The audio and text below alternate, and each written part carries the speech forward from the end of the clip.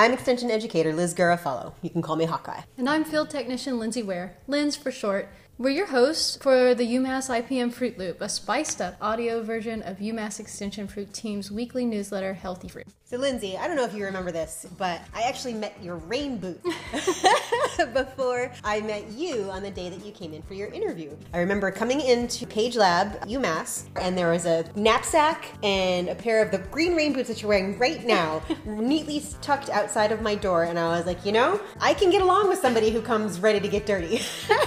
I do remember that now that you mention it. You know? Yeah, I really had to skip my manicure that week.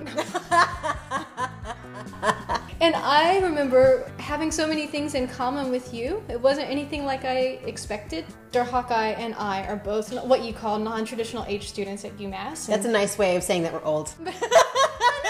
Before I came back to school for a science, because I had previously had some journalism schooling, I thought that everyone studying any kind of science had this certain path, this certain background. Wrong assumption. Neither one of us came from money, and our paths were basically everything but traditional.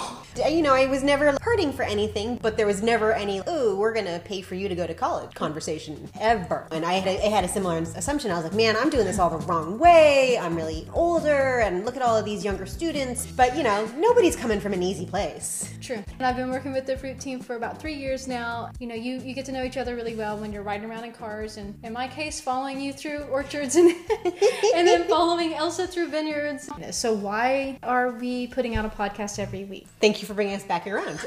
Because our goal is to provide you, the listener, with the ability to listen to the most up-to-date healthy fruit news while you go about all your fruit growing tasks. And maybe you have a laugh or two along the way, even if it's at our expense. Joke's on me. Yeah.